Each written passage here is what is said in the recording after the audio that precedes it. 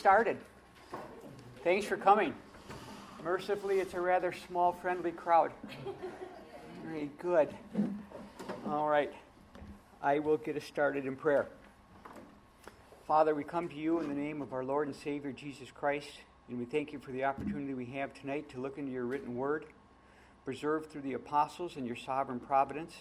You've made it possible for us to hold within our hands your written word, which points us to the living word, the Lord Jesus Christ. And we thank you for the way in which you have used the scriptures to bring us into the experience of fellowship with you and with your Son and with all the dear believers.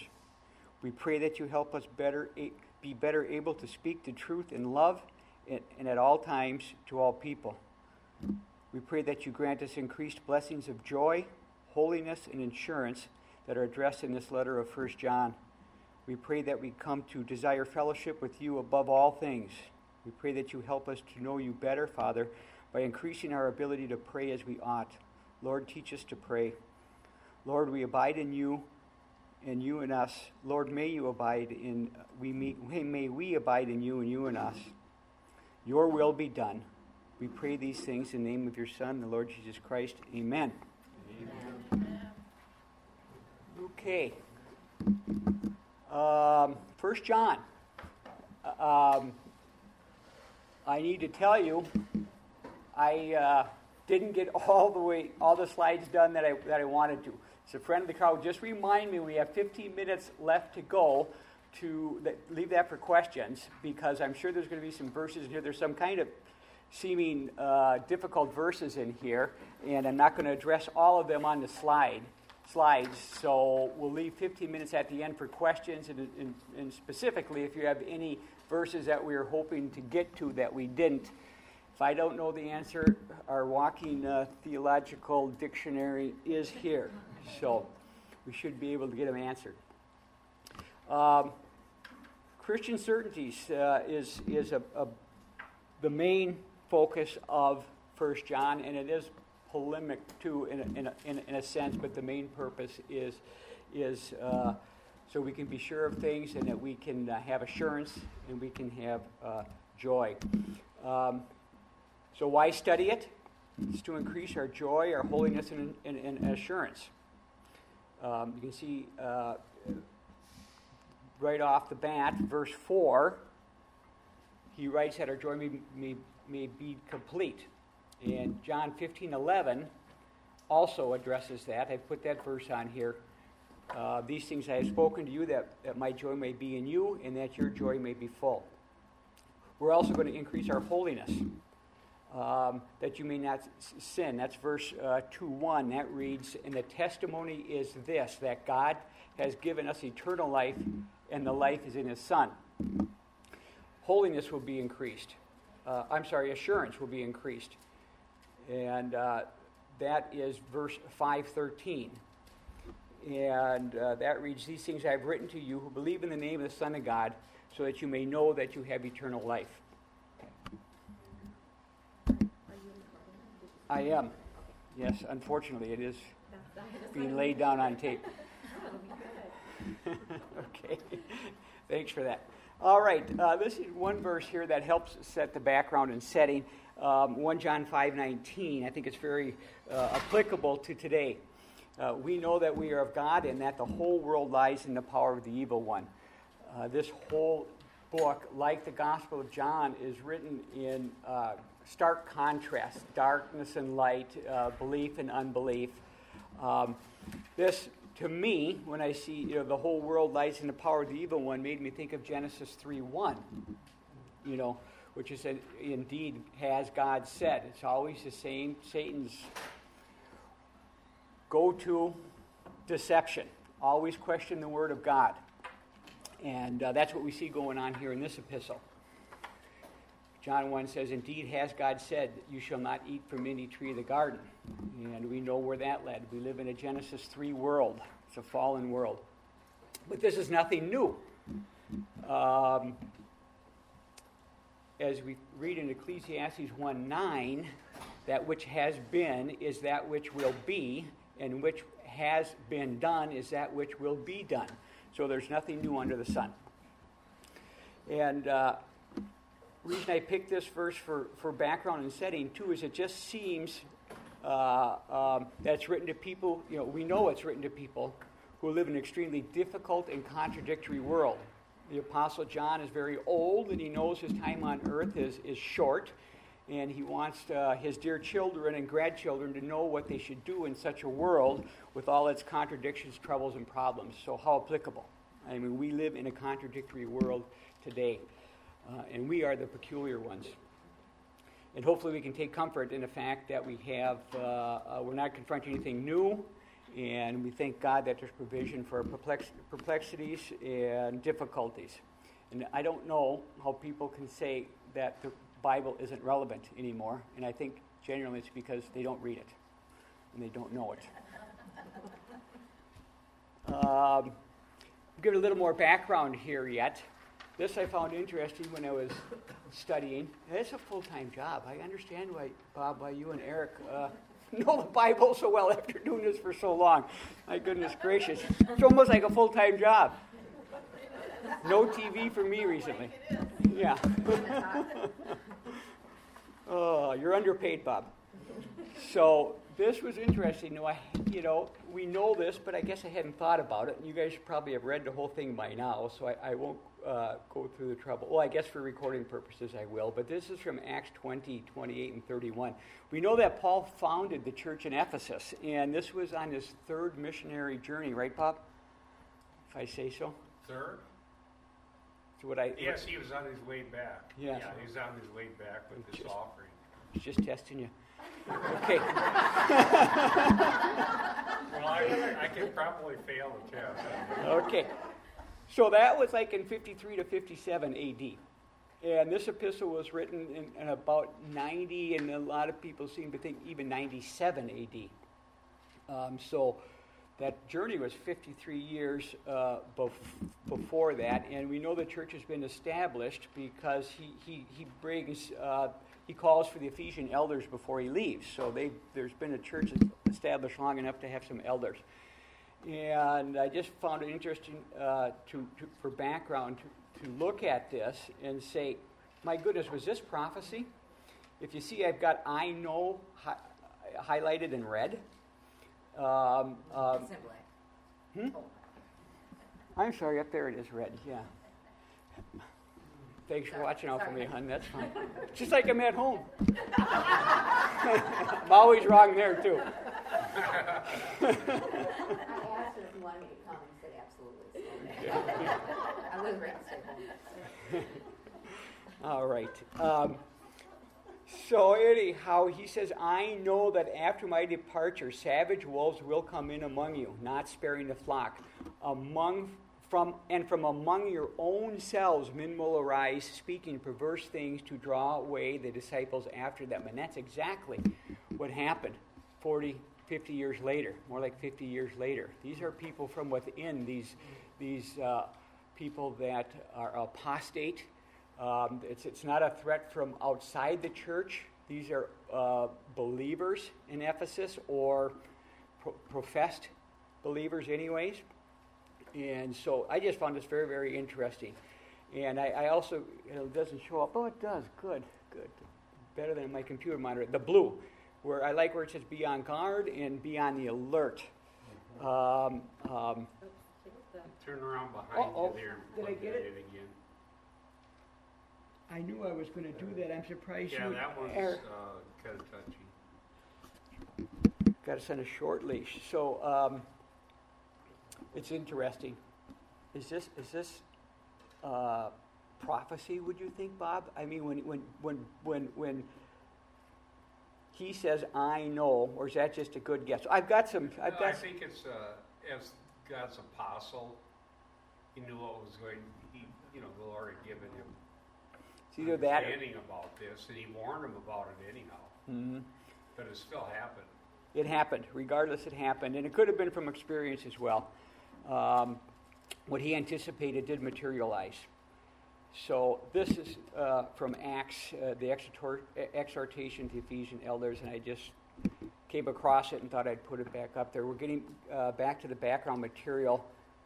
authorship and recipients, I think that we don't need to spend hardly any time here at all. It doesn't, just to touch on this issue a little bit, it doesn't have, the author never identifies himself, but that's the same. John doesn't really either in his gospel, and we don't in Hebrews. In 1st and 2nd John, John states the elder at the beginning of his thing. But it's been since early church history. It's been thought and believed that it is John as the apostle. And there's writings by Irenaeus, Clement of Alexandria, and Tertullian, that secular writings that confirm it. And I say in here that John was addressing, the recipients was addressing a community made up of a number of house churches in and around Ephesus, which was split in 3 ways. And what I mean by that, there were 3 groups, and they are, there's Johannine Christians who were committed to the apostolic gospel. And I got to get my cursor back. Maybe I'm going the wrong way. Where is it? There it Got to is. come this way. Whoa. That's good. I wanted to disappear. Now I got to find it here. It's on the screen up here. It is? Yeah. Yeah, Okay. you got a spastic Left is right cursor. and right is left. There it is. I got it. Yeah. I'm glad I'm not a dentist. Okay. So we have Johannine Christians who are committed to the apostolic gospel of Jesus that they'd received. And then you've got heretically inclined members of Jewish background. And then you've got unorthodox or heterodox followers from a Hellenistic background. And so those are the 3 groups that were written to. And the groups B and C, the second and third groups, were primarily theological and ethical. See, the problems that were relating to those 2 groups. So, and that's our Gnostics. All right, it was written between 85 and 97. Most people seem to, current modern scholars seem to think it was written more like in AD 97. And I just want to point out here what I have underlined, that 1 John, it follows the writing of John's gospel that 1 John seems to assume. So the thought is that John, at the end of his ministry, at the end of his life, he wrote all of his writings. You can correct me, Bob, if you understand it differently, but from Ephesus, other than Revelation, that was from Patmos. But John 1, 2, and 3, he wrote relatively close to each, or the gospel, and then his 3 epistles relatively closely. And if you look at, and I found this out when I was studying this, the epistle of 1 John really assumes that it follows so closely in so many ways to his gospel. You need to have a background of his gospel in order to have a clear understanding of this epistle. And we'll reference quite a few of those John gospel writings today. Here I talk about that some more. A lot of this gospel has an upper room discourse influence. And I pulled out verses 14, 16, and 17 here. It says, I will ask the Father, and he will give you another helper, that he may be with you forever. That is the Spirit of truth, whom the world cannot receive, because it does not see him or know him. But you know him, because he abides with you, and you will be in him. Both the Gospel of John and the first epistle of John deal with the subject of eternal life. John wrote his gospel so that his readers might believe that Jesus is the Christ, and that by believing they may have eternal life through his name. And that's John 20:31 for a reference. But John wrote this epistle to Christians so that they could have fellowship with the apostles, with God the Father, and with Jesus Christ. And we see that in John 1:3, and that's coming up here. He wrote that we might enter into the fullness of eternal life that we possess now and forever. And however, the subject of this epistle is not eternal life, but fellowship with God. Fellowship with God is the essence of eternal life. Okay, still background here, the heresies that John was dealing with. I think you guys have heard this ad nauseum, haven't we? But we'll touch on it for those that aren't that familiar. The false teachings that were being alluded to by John in here are Judaism, and as Bob has been teaching us, we're talking about law works, legalism. You know, of course, that was something that Paul was always fighting, and Bob has done such a great job in Galatians, letting us know we are not saved by our works. And then we have the foreshadowing of Gnosticism. It's not full-blown. This is in Cerinthus, or Cerinthus. Am I saying that anywhere close? Cerinthus was John's contemporary, and John was probably had him in mind a lot when he was writing. But Gnostis means knowledge. It's a Greek word for knowledge. And this particular Gnostic knowledge is a special kind of spiritual enlightenment. They thought they were a higher group of people that had special knowledge. And then another form of it is Docetism, and that's from the Greek word dokio, probably butchering that pronunciation. And that means to seem or appear. So false teachers were preaching information about Christ that was not true. And John wrote to combat their deception. So it's written to a believing community that is dealing with fallout from the departure of persons with beliefs and practices that the author cannot endorse. And that's verse 2:19. They went out from us because they were never of us. Here's a layman's definition of Gnosticism. For us lay people, I'm a lay teacher. I got a lay definition. Just for a little bit better understanding. The basic conviction which pervaded Gnostic thought was this: that spirit is good and matter is bad. That the spirit in man is good. These people are not Christians, are they? The spirit in man is good, but it has a problem because it's locked in a body, and body and matter is a real problem. Gnostics had a real issue over bodily, historic, real Jesus, who was at the same time God, because how could God do that? How could God, who is spirit, which is good, inhabit any real sense, which is bad? So that's full-blown Gnosticism. We weren't quite dealing with that here. It led to all kinds of conclusions. Many of the most extreme forms began to suggest the incarnation wasn't real. It wasn't real at all. It wasn't actual, because it couldn't be. Good spirit could not be an evil matter. Cerinthus, John's contemporary, had a different spin on it. It's a little more deceptive and a little easier to believe. He basically said that spirit was in Christ's body, but it was temporary. He came in at the baptism and left at the crucifixion. So that, is a little more slippery. Satan's at work here, right? And we all know the story of John and Polycarp at the bathhouse. Anybody here not know it? I can tell it. Oh, about John the Apostle going to the bathhouse in Ephesus? Okay, good. I'll tell it then. Polycarp, who was a disciple of sorts of John. Yeah. They were born the same. Polycarp was younger than John. Everyone was. He was practically 100. But he writes. He's a secular historian. That's trustworthy in most senses. It's not scripture. But he writes this incident: John, having gone to take a bath in the public bathhouse in Ephesus, and having seen Cerinthus inside the baths, refusing to bathe, he said, "Let us flee, lest also the baths fall in, since Cerinthus is inside, the enemy of the truth." So the sensitivity of John, just think, John saw the risen Christ. He was in the upper room. He saw the risen Christ with the holes in his hands, and he saw Thomas.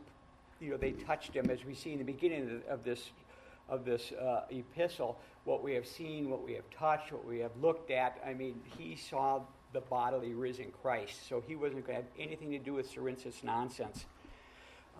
He didn't want anybody to assume You don't want to be seen in the same bath with him. You don't want anybody to assume that Cerinthus had any sort of credibility or anything to do with what John had going. And I think there's a little bit of we can take an application out of that for ourselves.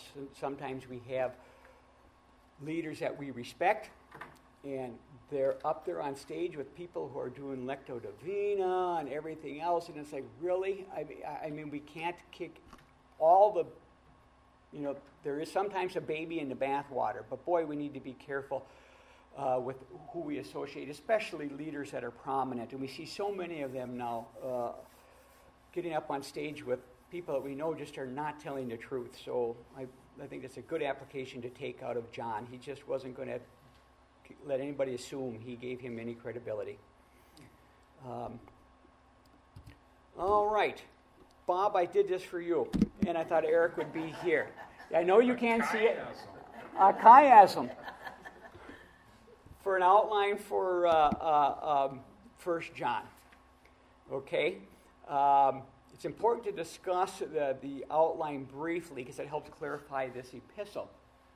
I picked this one just because Eric and Bob love chiastic structures. But this one, as Bob can testify to, is that it's very hard to do an outline for this particular epistle because of the way it's written, and it doesn't follow logic. He jumps from thought to thought, but I had to put this up there. Bob's eyes got as big as saucers. You've just seen him here, so he can check this one out later. But there's something interesting about, I don't know if I have it on this slide or not. Yes, I do. This outline reflects the structure of a typical deliberative oration that was common in John's world. Now, we're in Ephesus. This is the center of philosophy. This is where Paul practically, they started the riot, and, he went to Mars Hill, and he debated with all the philosophers, so there's all kinds of philosophy here, and lots of rhetoric going on with different ideas and such. In John's day, if you were involved in a debating society and you were going to make a point with great conviction, then it was rhetorical substance to do so by making your point and clarifying and expanding upon it by making 4 correlative statements. And it appears more than likely that John writes this letter in the culture of his day, and he writes it in a way, he's doing that very thing. He's doing that very thing. He's making 4 correlative statements. He applies the clauses that he makes over and over again 4 different times in his initial statement in the first four verses, coincidentally enough. And by that he's saying, my testimony is irrefutable in the rhetoric of his day. And so this adds credence. This is a chiastic structure, and I put that up. I told you just so we can stick with chiastics. But a lot of the outlines, MacArthur's outlines, and a myriad, just many of them, use this 4-cycle outline. And what's meant by that, he brings up the same 4 arguments 4 different times as he goes through. And if you want to check, if you have a McCarthy study Bible, and you read the front of 1 John and reference that, he uses that outline as well. So the idea that in John's day that they reiterated things 4 times, that was rhetorical substance, I think adds credence and gives us some light as to why he goes in these 4 cycles. And some of them think that, he goes out. I don't know, in the cycles he keeps expanding out.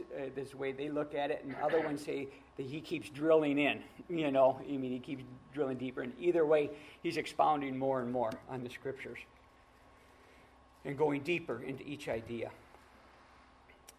This, it's debatable, but this is what I went with, are the primary and secondary purposes. There are more than just 2 purposes in this epistle. He's got 5 statements that says, I am writing these things because, but primary and secondary purposes, I believe, come out of verses 3 and 4 of chapter 1. And that reads, what we have seen and heard, we proclaim to you also, that you too may have fellowship with us, and indeed our fellowship is with the Father and with His Son, Jesus Christ. These things we write so that our joy may be made complete. Fellowship with God is the essence of eternal life. The main theme of the epistle is fellowship with God. Paul wrote in Philippians 3:7-14 that his relationship with God was the most important thing in his life by far. And I read it and it was so meaningful to me. I've got that coming up here in just a couple slides, that scripture. John wrote this epistle to enable his believers to appreciate our fellowship with God, and he wrote to deepen that fellowship. The you here also that I have highlighted in red, you as genuine believers, and also is so that we, the believers, could enter in and continue to enjoy the intimate fellowship with Him that the apostolic eyewitnesses enjoyed, and that's the us that I have highlighted in red there.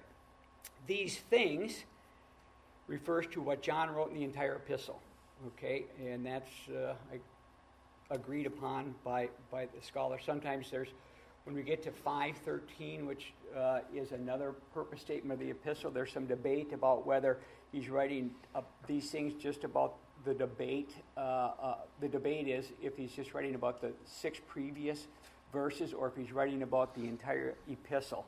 And I went back and forth as I was researching, and Daniel Wallace, Bible.net commentaries got me sold on it, that it does refer to the whole epistle. Let's see here. Not only would us, the readers, experience full joy, but so would John as he enters, as the readers entered into the continued intimate fellowship with God. And that's the us there again. Joy is a product of fellowship with God. Where there is no joy, there is no fellowship. It's one of the things we'll be looking at here today. This is Paul's desire out of Philippians 3:7-14. And I'm not going to read the whole thing, but you'll get the gist with just a few of the verses. But whatever things were gained to me, those things I have counted as loss for the sake of Christ. More than that, I count all things to be loss in view of the surpassing value of knowing Christ Jesus my Lord, for whom I have suffered the loss of all things, and count them but rubbish, so that I may gain Christ and may be found in Him, not having a righteousness of my own, derived from the law, but that which is through faith in Christ, the righteousness which comes from God on the basis of faith, that I may know Him in the power of His resurrection and the fellowship of His sufferings. I'll stop there. It goes on, but it's just lets us know how much his relationship with Christ meant to him, and that's fellowship. Paul was a good example. That just continues there. I'll skip through that. This is still commenting on verses 1, 3, and 4. And this is from a quote from Dr. Martin Lloyd-Jones, and I know he's got a few issues with a couple of things. I don't know if anyone, all of you are familiar with Dr. Martin Lloyd-Jones or not. Won't go into some differences that we have with them, but there are a couple. Basically, the second blessing kind of thing, or he leans a little bit charismatic, yeah. But he's got a lot of good preaching. But this is a quote from him. Here we are given without any hesitation a description, the summum bonum, which means the highest or chief good of the Christian life. Here indeed is the whole object, the ultimate goal, the goal of all Christian experience and Christian endeavor. This is beyond all question, is the central message of the Christian gospel and the Christian faith. Now I had to think about that for a while. Say, really, is that the gospel? Well, yeah, it is. It is eternal fellowship with the Father and His Son and all the saints. That is the gospel. If you read 1, 3, and 4, and you look, well, you can get the gospel out of any verse, right? And so what we have seen and what we heard, we proclaim to you also. This is the verse. So that you may have fellowship with us. So there's Christology, right? That's what he's done for us. They saw the crucified, resurrected Christ. And indeed, our fellowship is with the Father and his Son, Jesus Christ. And these things we write so your joy may be complete. He's saying we're going to have eternal fellowship with the Father. That's salvation through his resurrected Son. So I just think it's really awesome to think about eternal fellowship with the Father and the Son with all the saints forever. It is the ultimate. Mike? Yes, sir. Ma'am. While you're on this verse particularly, I have to tell you, I was in a study and with a Jewish person who understood the background of Greek and Jewish words particularly, and it was made clear to me that what he's really talking about here is that our finest joy is to be super glued to Christ. That's what it's talking about. Amen. Fellowship is being super glued to Christ. Love it. Thank you, Pat. All right. Here are 3 more purposes in 1 John. We see the joy again. These things we write that your joy may be made complete. So the first purpose is that we may have full joy. Second one, I'm writing these things that you may not sin. That's holiness. It's required for fellowship. And these things I have written to you who believe in the name of the Son of God, in order that you may know that you have eternal life. That's assurance. That's the third purpose. Oops, I did it again. What's that? Really? Like if I pull it over this way, I'd be in good shape. Yeah. He's writing to believers that they may have full joy, holiness, and assurance. So those are 3 main themes. And the keys to the fulfillment of those purposes are, we see in verse 323a, this is his commandment that we believe in the name of his Son, Jesus Christ. That's the first thing. We need to have a correct Christology.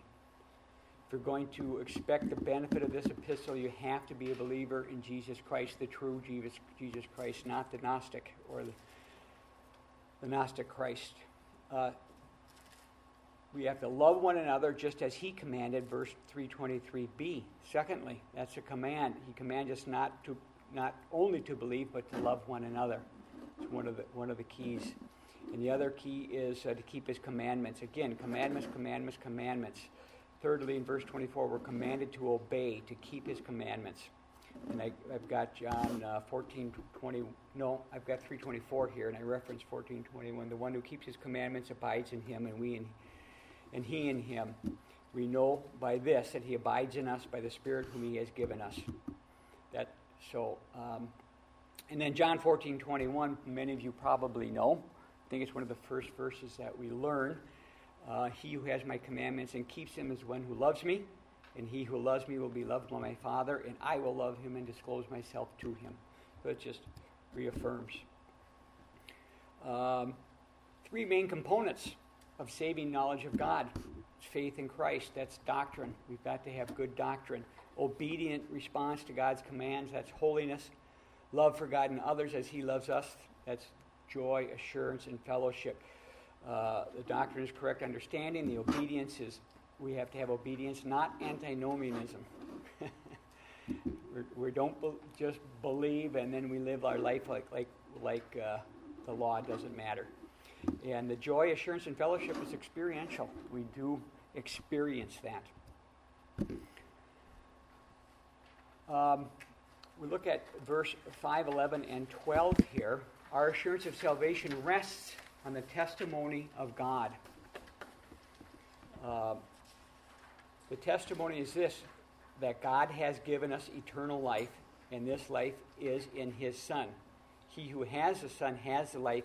He who does not have the Son of God does not have life. This is the content of God's testimony. Eternal life is inseparable from the person of Jesus Christ. And some of the false teachers seem to have tried to separate them. Jesus Christ and eternal life are one gift from God. Eternal life is qualitative, not quantitative. And also, I just want to mention, verse 12 here is not an offer of eternal life, such as from the Gospel of John, verse 20, and verses 30 and 31, but it's a confirmation of what God has done for the readers, as the next verse will verify here. So, our assurance of salvation rests on the testimony of God. Our assurance of salvation does not rest on the presence of spiritual fruit. And I think the tendency with this epistle is when you start digging into it, you'll say, by this we know if we love the brother, by this we know if we keep the commandments, by this we know if we do not sin, by this. And I think it can lend itself to a bit of legalism when you get caught into that if you're not careful. So I just wanted to put this up, and sometimes I think our assurance, we look at what we're doing, and our assurance becomes in our works. And that's not true. It's the testimony of God. God saves us. So I've got listed down here a proof text for that, John 15:8, which reads, "My Father is glorified by this, that you bear much fruit and so prove to be my disciples." So what he is saying, your fruit is proving that you're his disciples, but the faith part is already done. It rests on God's word, not on man's works. Therefore, we can be sure we have eternal life if we have believed on Jesus Christ. So we'll move on. Okay, light and fellowship. These are two things that we get from God. We see them in verses 5, 6, and 7. God is described as light, and what's pictured there is the light of truth and its knowledge, together with spiritual purity associated with it, its holiness. And typical of John's writing, there's clear contrast. That is, light and darkness. This is a message we have heard from him and announced to you that God is light, and in him there is no darkness. And in John's gospel and in John's epistle, it's constant contrast, black and white. He's very black and white. There's no gray with John. He is that way throughout his gospel. You have the vine, and then you got the branches that are saved and the branches that are thrown into the fire. And if you read John and pay attention to that, he's always making stark contrasts. This letter reveals two things about the life of fellowship. First, it reveals the resources of this life. Two resources. The first resource is objective. God has provided a pattern for the life of fellowship. That pattern is Christ. And in Christ, we have personified two qualities that are characteristic of God that should also characterize us as children of God. First one of these character qualities is light. Jesus Christ constantly walked in the light of God's holiness. He never hid from God. He also conformed to the light of God's will perfectly. He was submissive, sinless, clean, and consecrated. The second of these qualities is, did I change? I did. There we go. Let me do this. Good. Second resource of life of fellowship is subjective. God has not only provided a pattern for the life of fellowship, he's also provided the power. Jesus Christ is not only the external example for us to imitate, more helpfully, he is an eternal power from God. He's an eternal power whom God has placed within us, the Holy Spirit, who is at work in our lives. With eternal life, we get Jesus, and we get him, and we get with him two things. We get light. We see spiritual things that we never saw before. We see how we ought to walk. We become sensitive to sin. And then we get love. We see the need of other people.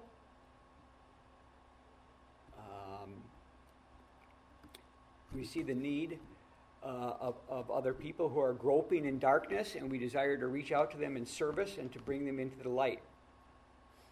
As soon as we share God's life, we begin to love with God's love. And we can quench the love, but every person who has eternal life has love within them. I did it again.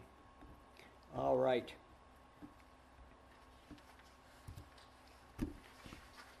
Now we're going to look at sources of worldly temptation. 1 John 2:16 tells us that for all that is in the world, the lust of the flesh, the lust of the eyes, and the pride of life is not of the Father, but is of the world. John summarizes the appeal of the world system as threefold.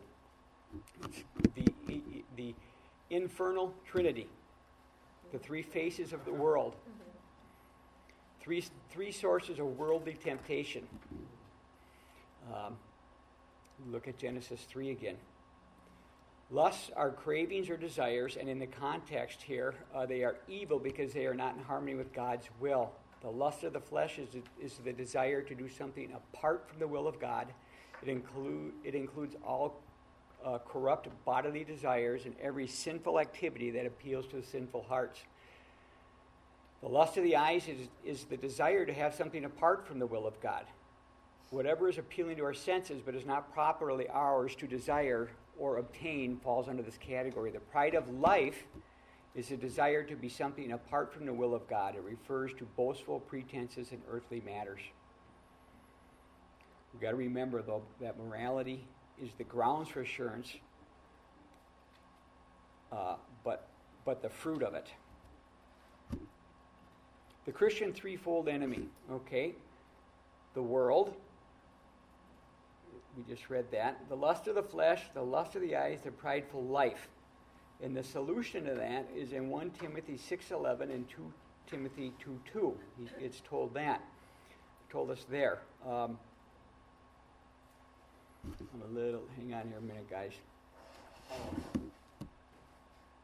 The second enemy we have is the flesh. We see that explained in Romans 7:18 through 24, and then the devil, 1 Peter 5:8 through 1 Peter 5:9.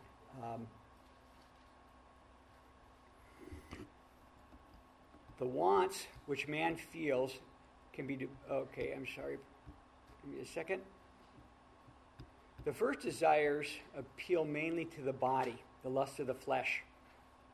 The second appeals to the soul or the intellect, and the third to the spirit. And we can all think of perhaps the most common manifestation of lust in the modern Western civilization would be illicit sex or hedonism, idolizing pleasure, and perhaps the most common manifestation of the lust of the eyes is excessive buying, materialism, idolizing possessions, and perhaps the most common manifestation of pride of life is trying to control, egoism, or idolizing power. So those are examples of the lust of the flesh, the lust of the eyes, and the pride of life. Does anybody not experience those? Me too. So the wants which man feels can be divided in two great classes. Some things he desires to appropriate personally, and some things he desires to enjoy without appropriation or owning them. Desires of the flesh embraces the one class. That's gratification of appetites. The desire of the eyes, the other one, you don't necessarily need to own these things, but it could be, say, a pursuit of art or something like that. You don't necessarily need to own it, but it is in the second class. The pride of life will be reflected in whatever status symbol is important to me.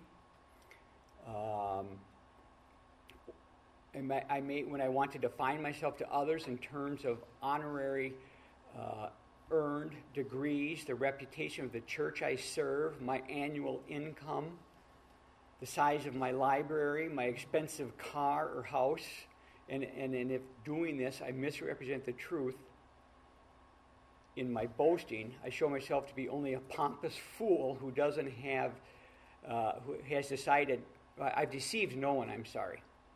And then I have succumbed to what John calls the pride of life. So you really are acting the fool.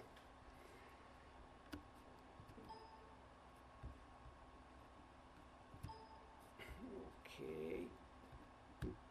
Try that. Now, in 1 John, when we get into verses that tell us, You did skip one. I did? Oh, I don't want to be there. What about the temporal nature, this one here, right? No, you'll go the other way. There, no, Whoops. there. That one There, wants to skip. right Oh, there. this one. 217. Yes. Now we're getting to my throwaway slides. Boy, time is going fast.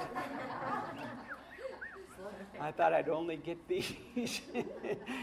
I put them in there. I just kind of was working on them and didn't do much with them. I threw them in at the end.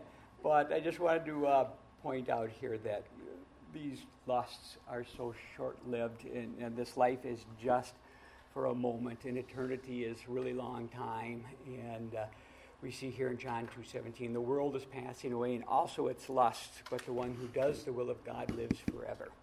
So I think as we mature in our spirituality, we have less and less love and less desire for these things, and we look back at things that we used to do and say, I can't believe I used to do these things. I'd rather stick needles in my eye.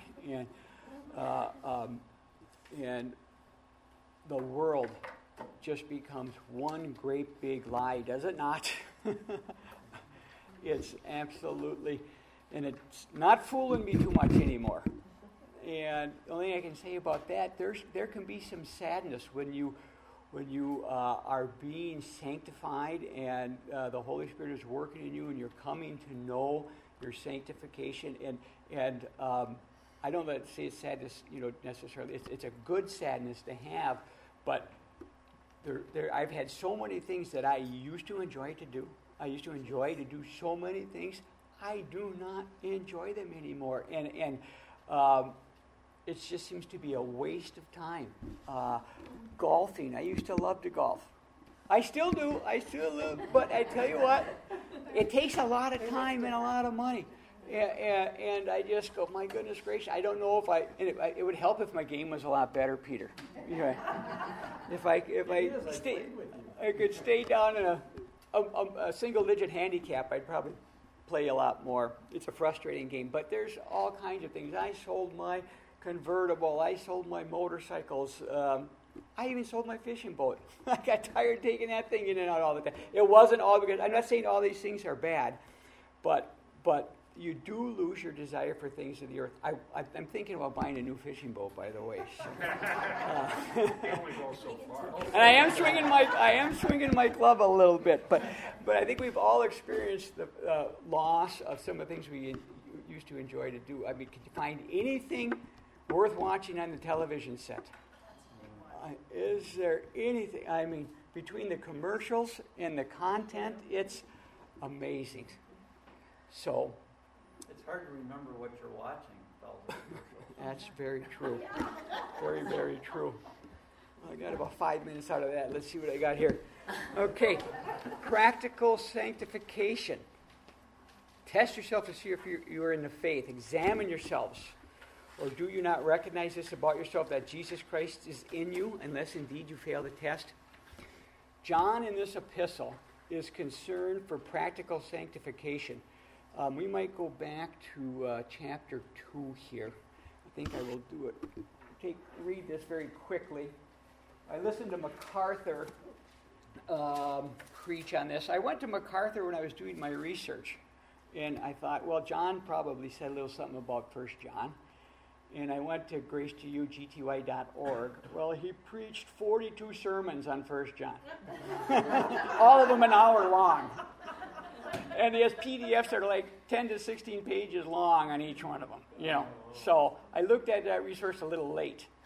But he said, if we look into 1 John here, I'll start right in the beginning. My little children, am I writing these things to you so that you may not sin? And if anyone sins, this is the part that said had to absolutely kill John to write, because he was so black and white and so dogmatic. He really was, and MacArthur expounds very well about that. He says, I'm writing these things to you so that you may not sin. And if anyone sins, we have an advocate with the Father, Jesus Christ the righteous, and he himself is a propitiation of our sin, for our sins, and not only for ours, but also for those of the whole world.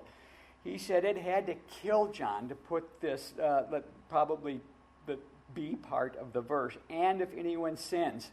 because he really was stressing. If you read the rest of this epistle, he's saying, we know we have eternal life if we do not sin. We know this is the only place where he verificates a little bit, and he says, well, but if you do sin, we do have an advocate. And we know we all do sin. He was just really trying to hammer the point. Don't take sin lightly. It's destructive. So we have to look at it knowing that Jesus Christ is the only sinless one. When we talk about, it says in John here that he who says he has no sin is a liar. Yeah. And so we know that we have sin. But John, on the other hand, says he commands us not to sin. So we have to look. It has to be progress. Direction instead of perfection. But John again was very not one. It's like a golf instructor when you're doing something wrong and you take a golf lesson. And they want to get to correct you something just a little bit. They have to be really careful about what they tell you because we always overcorrect. When they say, just, hold your hands back another just a split second before you release them or something. Now we hold them back for a whole minute. We never even really release them. So John is concerned for the same thing. He doesn't want to give his readers a crack to sin. He wants to keep them away from it. So, practical sanctification. In Corinthians here, chapter 13, verses 5 and 6, in anticipation of Paul's judgment, he called on his Christian readers to examine themselves to make sure every one of them was walking in faith. Testing themselves would preclude his having to discipline them. Paul believed that Jesus Christ was working in each one of them unless they failed this test. So there we go for 1 John, test of 1 John. Oh, and I'll mention this here since I'm looking at Peg right now. She has got a fantastic brochure. Has everybody seen that kind of testimony that Peg worked on? She did a brochure, and it's awesome. I was going to call you and tell you to bring a bunch. You brought one. That's great. I think everyone should see it. She gave me one, and I referred to it. But it's all about 1 John and the letter of James, about test yourself. She did a great job on that. So where was I? Testing themselves would preclude his having to discipline them. So, Paul believed that Jesus Christ was working in each one of them unless they failed this test. I think it's the same mindset for John when he's writing his epistle. He's telling them not to sin, but he wants to see that they are showing fruits. In this case... Can I make a little yes. discussion on that? Yeah. I was Please do. looking at that chiasm. That's new to me. I hadn't seen that. And the emphatic position is the first one, the middle one, and the last one. Okay. Usually they're very similar, the same. Yes, right. And so it's about love, it's about eternal life. Now, you might start thinking, well, is John going even talking about what Paul always talks about, which is justification and having the righteousness of Christ and so on. But if you look at this section, maybe one slide back there. 2:17 or... Well, you were talking about chapter 2 and verse 1. Anyone sins? Yes. But if you look back Yes. a little bit, you have actually in John both expiation and propitiation. Okay. And so he does talk about justification. Because it says, we say we have no sin, we're deceiving ourselves, the truth is not in us.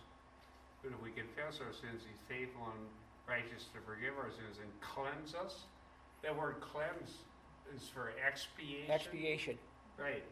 But then it says in 2:2, and he himself is the propitiation for our sins. Yeah. So in Christ we have both expiation, cleansing, and propitiation, appeasing God's wrath against sin. So it would be incorrect to say John doesn't deal with that. He very much does. Mm-hmm. He gives us how we have the right standing before God. Right. So propitiation, and I know it took me a while to get those straight in my head, because sometimes a lot of commentators say they're synonyms, and they really aren't. I mean, there's similarities, but they're not synonyms. No. Propitiation comes from the mercy seat idea.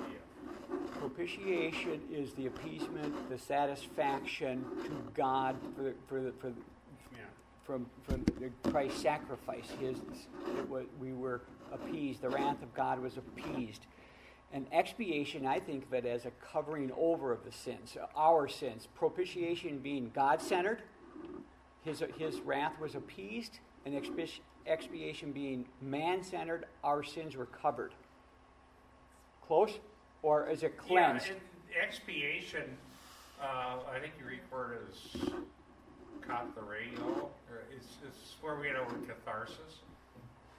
If you look in the Old Testament on the Day of Atonement, they had the scapegoat. They laid the hands on, here's the sin, out into the wilderness, so it goes away.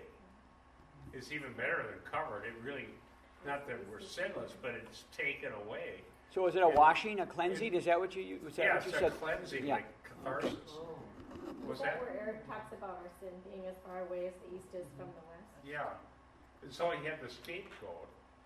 And then the high priest went in to the holiest place and poured out the blood for the sacrifice on the mercy seat, hilasterion, which is where we get our word for propitiation.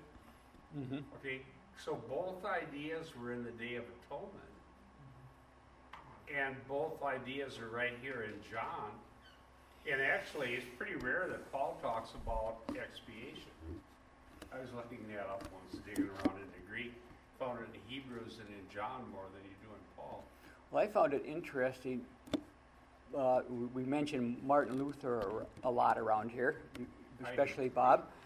And he thought the epistle of Paul, the letter of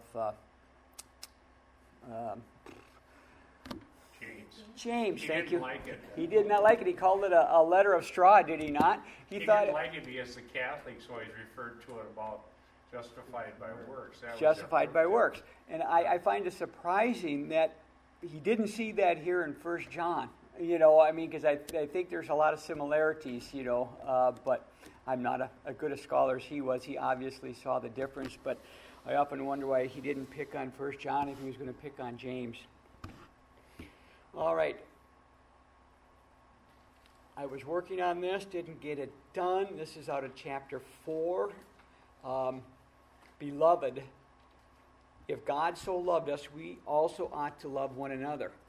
No one has seen God at any time. If we love one another, God abides in us, and his love is perfected in us. The demonstration of love by God is our model for showing love to one another. As God manifests love among us, then by sending Jesus Christ, so he manifests his love among us now as we love one another.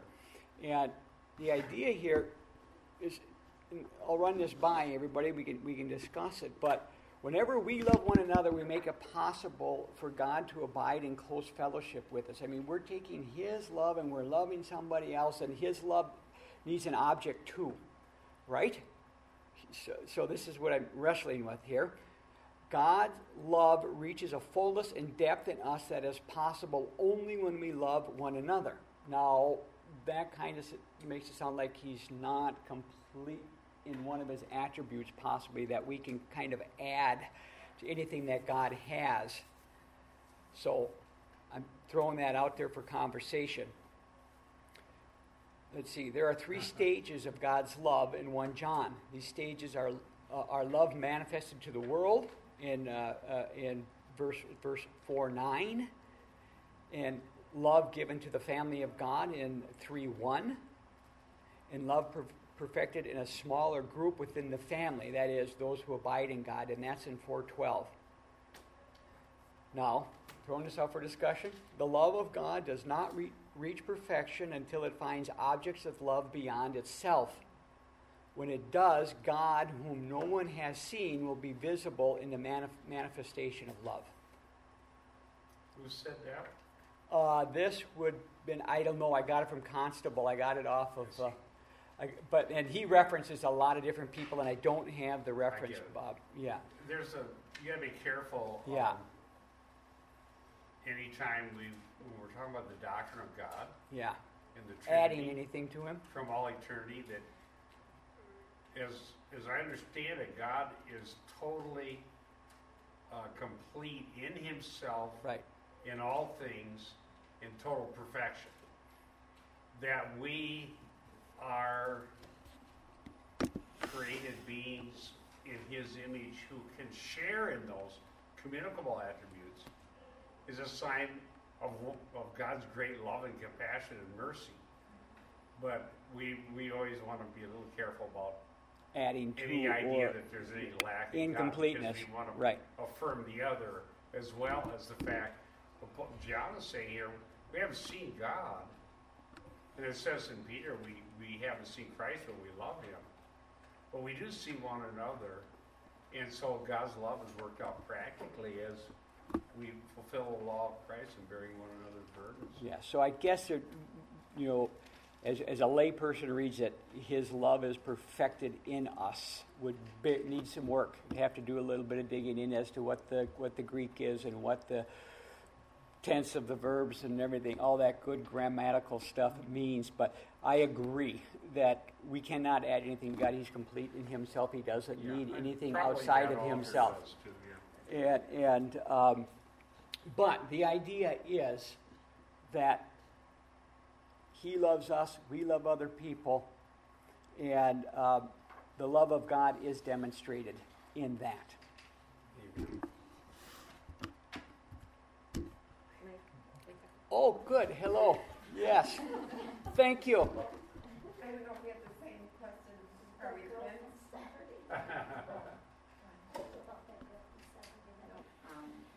Except the one who is at the Father's side, he's made him known. So that's how we know love. Which verse are you looking at, Nancy? The book of John. Oh, John. Okay, yeah. Yeah, verse 19, 18. No one has ever seen God. The only God who is at the Father's side, he has made him known. And that's Jesus Christ.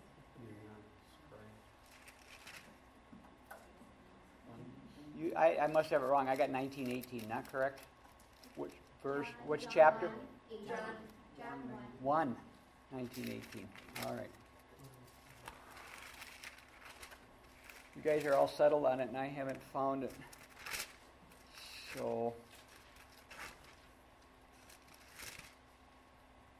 I'm just affirming what you're saying. this is the testimony of John.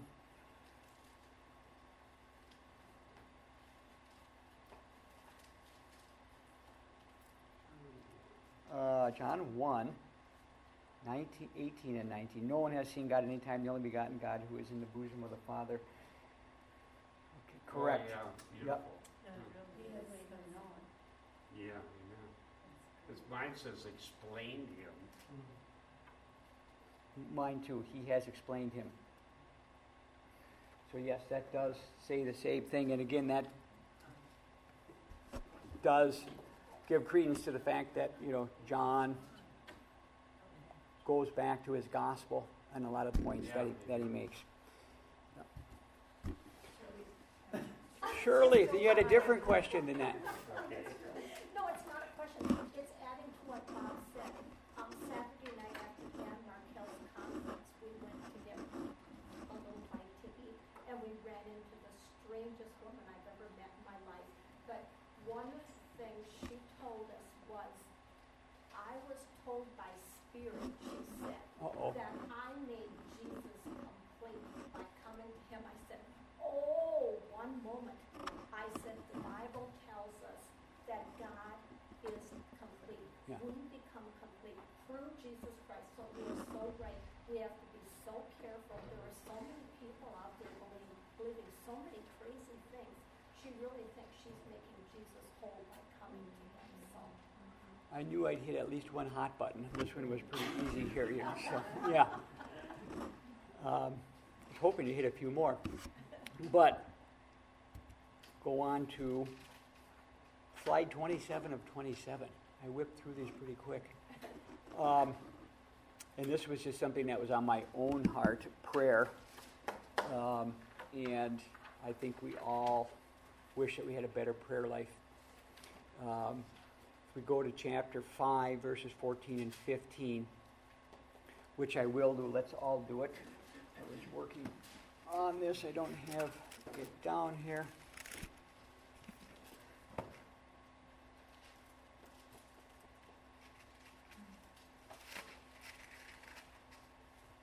believe it has to do with assurance. Yes.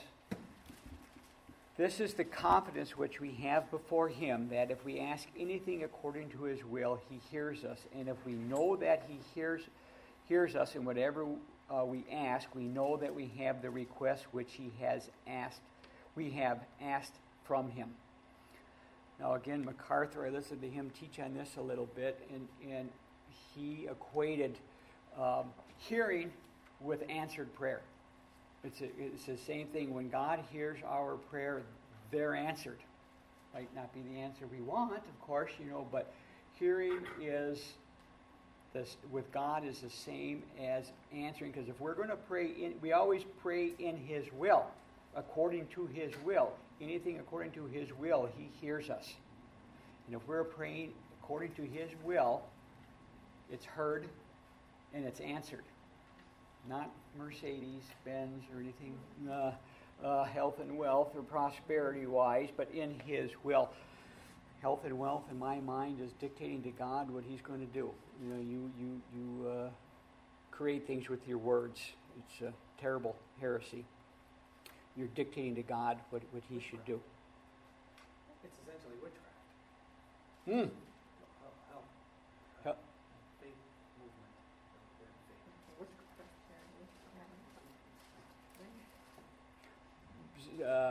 Actually, by that, explain that a minute. You mean they're making up a secret potion with their words, basically? Yeah, speak whatever you wish into existence. That's witchcraft. Yeah. Yeah, it's mind over matter.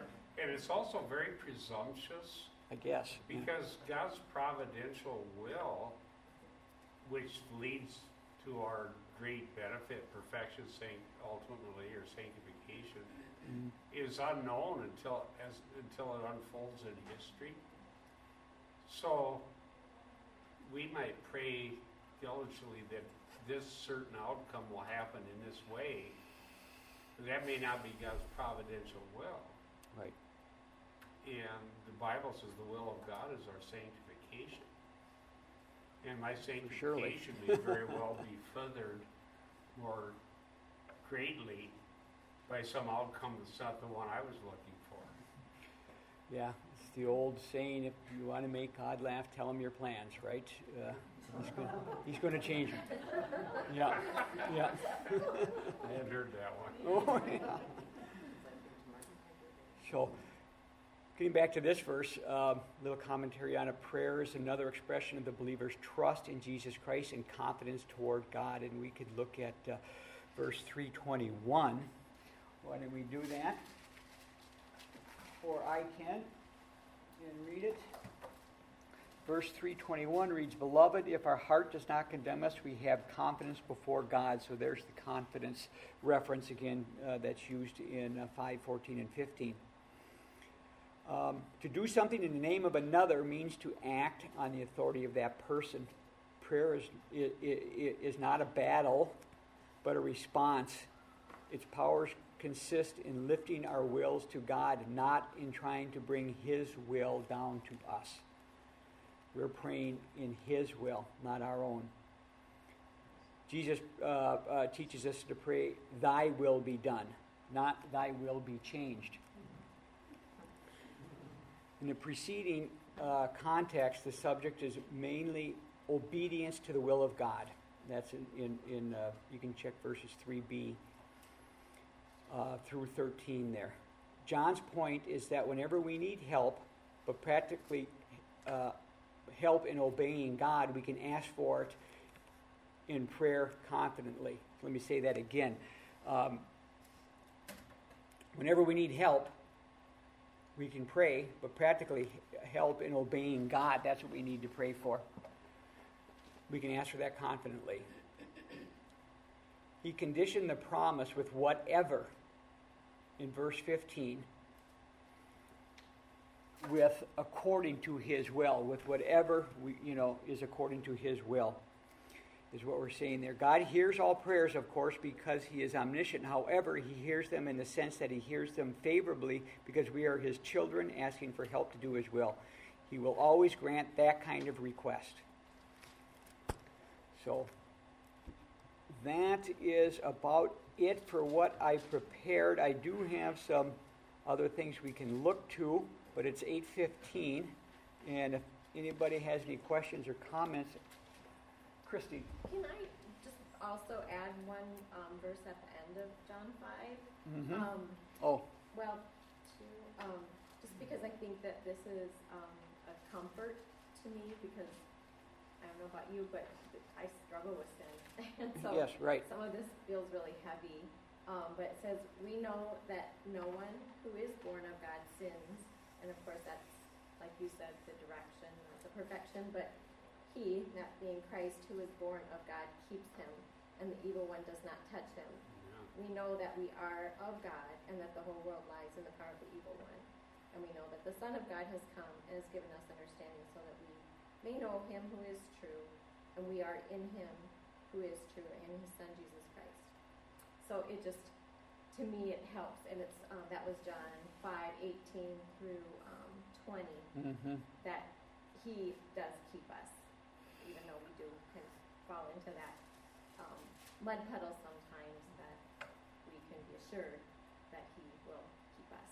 Yeah, thanks for bringing that up, because John 5, especially the end of it when we get to verses 12 and on, it's really a summation of what he's talked about, basically the whole chapters, but particularly at the end, a summation of the doctrines and everything that he taught. So there's a lot in this epistle, and I'm sorry guys, there's so much in this. It's hard to cover the whole epistle in an hour and a half, and I was really struggling because of the way it was written and just trying to nail down all the concepts and present them. But there is so much assurance in this epistle.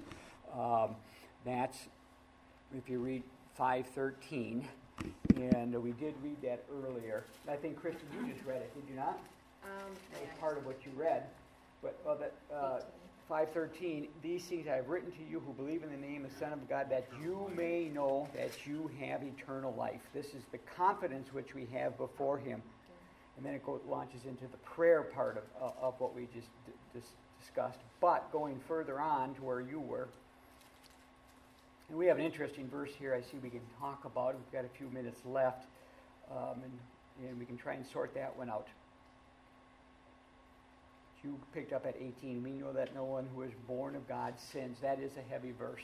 When we sit and examine ourselves, the closer we get to God, the more sanctified we become, the more we see our sin. And the more holy God becomes. And, I mean, can't you just agree with Luther and say what a worm I am?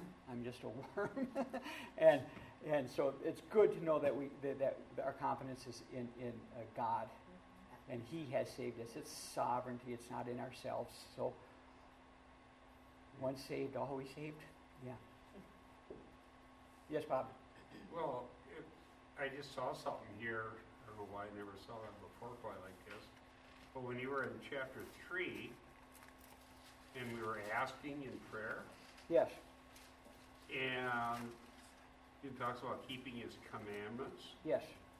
All right, so he hears us, we keep his commandments. So you keep thinking about that. So, I wonder if God will ever hear me. Because I don't know how well I keep his commandments. You see what I mean? Mm-hmm. So we're always thinking along the line of sinlessness and all of those details. But there's something repeated here from John that I just saw tonight. at least in its implications, obviously been through this many times. Verse 23, 1 John 3:23. This is his commandment. So he defines what he's talking about. Mm-hmm. That we believe in the name of his Son, Jesus Christ, and love one another. Now, if you think about it, in John chapter 6, they said, what do we do to do the works of God? This is the work of God. Do you believe in him whom the Father sent? Mm-hmm. And what did Paul say is the commandment of God as far as the law of Christ, that we bear one another's burdens. Yeah. And so really, Yeah. if you Is look, that Ephesians or? that was in Galatians 6:2. Okay. So here Yeah. we have believe. There's a command from God that we believe, and that we love one another, bear one another's burdens. So here you have the command of God and the law of Christ. And so our minds are, because we have to deal with the teachers out there. Somebody the other day called and told me that somebody who's a reader from afar, that if we're not sinlessly perfect, then we're children of the devil. Trying to prove that from 1 John. And so how do you know you're sinlessly perfect? Well, I have no conscious sin right now. Well, that's soft pedaling what sin is. It isn't sin when we're conscious of it. And it soft pedals holiness as far as what it ultimately will be. But it's really boiled down to believe in him whom the Father sent, which is a theme, and love one another, which is a theme. And the ones, but that's the commandment. That's what Yeah. That the obedience is to believe and to love. And those that went out from us wouldn't do that. That's right. And the Antichrist wouldn't do that. And the false teachers wouldn't do that. But Yes, they went out. yeah, 2:19. so Yeah. it's, Yeah. They went out. Are you sort of saying that the sin John is focused on here is not doing that? unbelief and abuse of the body of Christ. That is the one essential commandment, isn't it? I mean, after the belief. That you Belief, love one yeah. another. Yeah. You have to have the When belief. I just read John 6:29. But Is that that the right one? that person who said they were absolutely perfectly sinless. I'm sorry, Robin. Go ahead. Go ahead. Yeah, which isn't even a category that we can think of. You certainly didn't read 1 John very closely because it says right in there that he says he has no sin is a liar and the truth is not in him. Well, I remember right where I was driving my car the other day after I had talked to that guy. And I was thinking about that, where we have to be sinless or we're children of the devil. And Why then did Christ come? when I started thinking, I was... Right? Well, here's the thing. If the way we are now, even so right this moment driving my car, I can't think of some horrible sin I'm doing. But even at that, if this is it, I was hoping for a lot better. I can tell you one sin you're doing while you're driving your car. Get mad at somebody? No, you're not loving God perfectly. I know. But see, that's my whole point. Right. Where's the better? If this is sinlessness now, Yeah. what happens after the resurrection? I was thinking it was going to be better. Right. Right. So that's why we really need to put all this in context of what John's trying to say. That's very... But I want to bring That's up... not like that's so easy to believe in the Son of God and to love one another. That's not like some easy thing to do. We need to. I'll bring up one thing here, and we're just about out of time, but John 1:2-19, where it says they went out from us because they were not of us. But if you remember a long time ago when we were just forming our church and we had talked about we were going to have classes for new members and such, and we went a different direction. Well, the reason we went the different direction and eliminated classes was it's exactly 1 John 2:19, because we feel that if you're going to sit in this church and hear the gospel proclaimed every week after week after week and get told that you're a rotten, lousy sinner and you need a Savior, and you hear the gospel week after week the full counsel of God proclaimed, you're going to leave. And so we could teach classes and we could interview people, and there's the visible and there's the invisible church, and we don't know who's whom. We don't know sitting in this room. We don't know each other's heart, only God does. And so we said, for now, since we had our plate full anyways, what we're going to do is just go with the application form, let people give their testimony, explain the gospel, and agree with our bylaws, and if they're willing to sit here in this church week after week, God will add them to the church, and who are we to keep them from it? And so that's why we've gone to the membership process that we have. So just a little word of explanation. That could change once we get some deacons. And people who aren't members are still considered, though, essentially part of the church. Oh, amen. Absolutely. Classes. Thank you, Christy. Yeah, absolutely. I'm sorry I didn't mention that. Yeah, membership's not a requirement at all. It's just if you want to make that commitment, and we think that's a good thing. And you can vote. That's the big part of our church is our bylaws. So we can protect against what happened to us at the last church most of us were at, and we can vote on issues of eldership and other important matters. So that's a big part. The more we have, the better voting base we have, and the better decisions will get made. So thank you for you who are members. And if you're not, that's good too. Yeah. So anybody else have anything else that they were hoping that we'd get to in 1 John today? I mean, I skipped over a lot, guys, and maybe I'll pick up and with a little more preparation time deal with some more of these issues. But right now I feel pretty good. I got the first one under my belt. Good for you. Yeah. Oh, thank you. There's room for improvement. Always is. Anything else, or should I just close in prayer? Thank you for teaching us. Mm. Thank you for not falling asleep.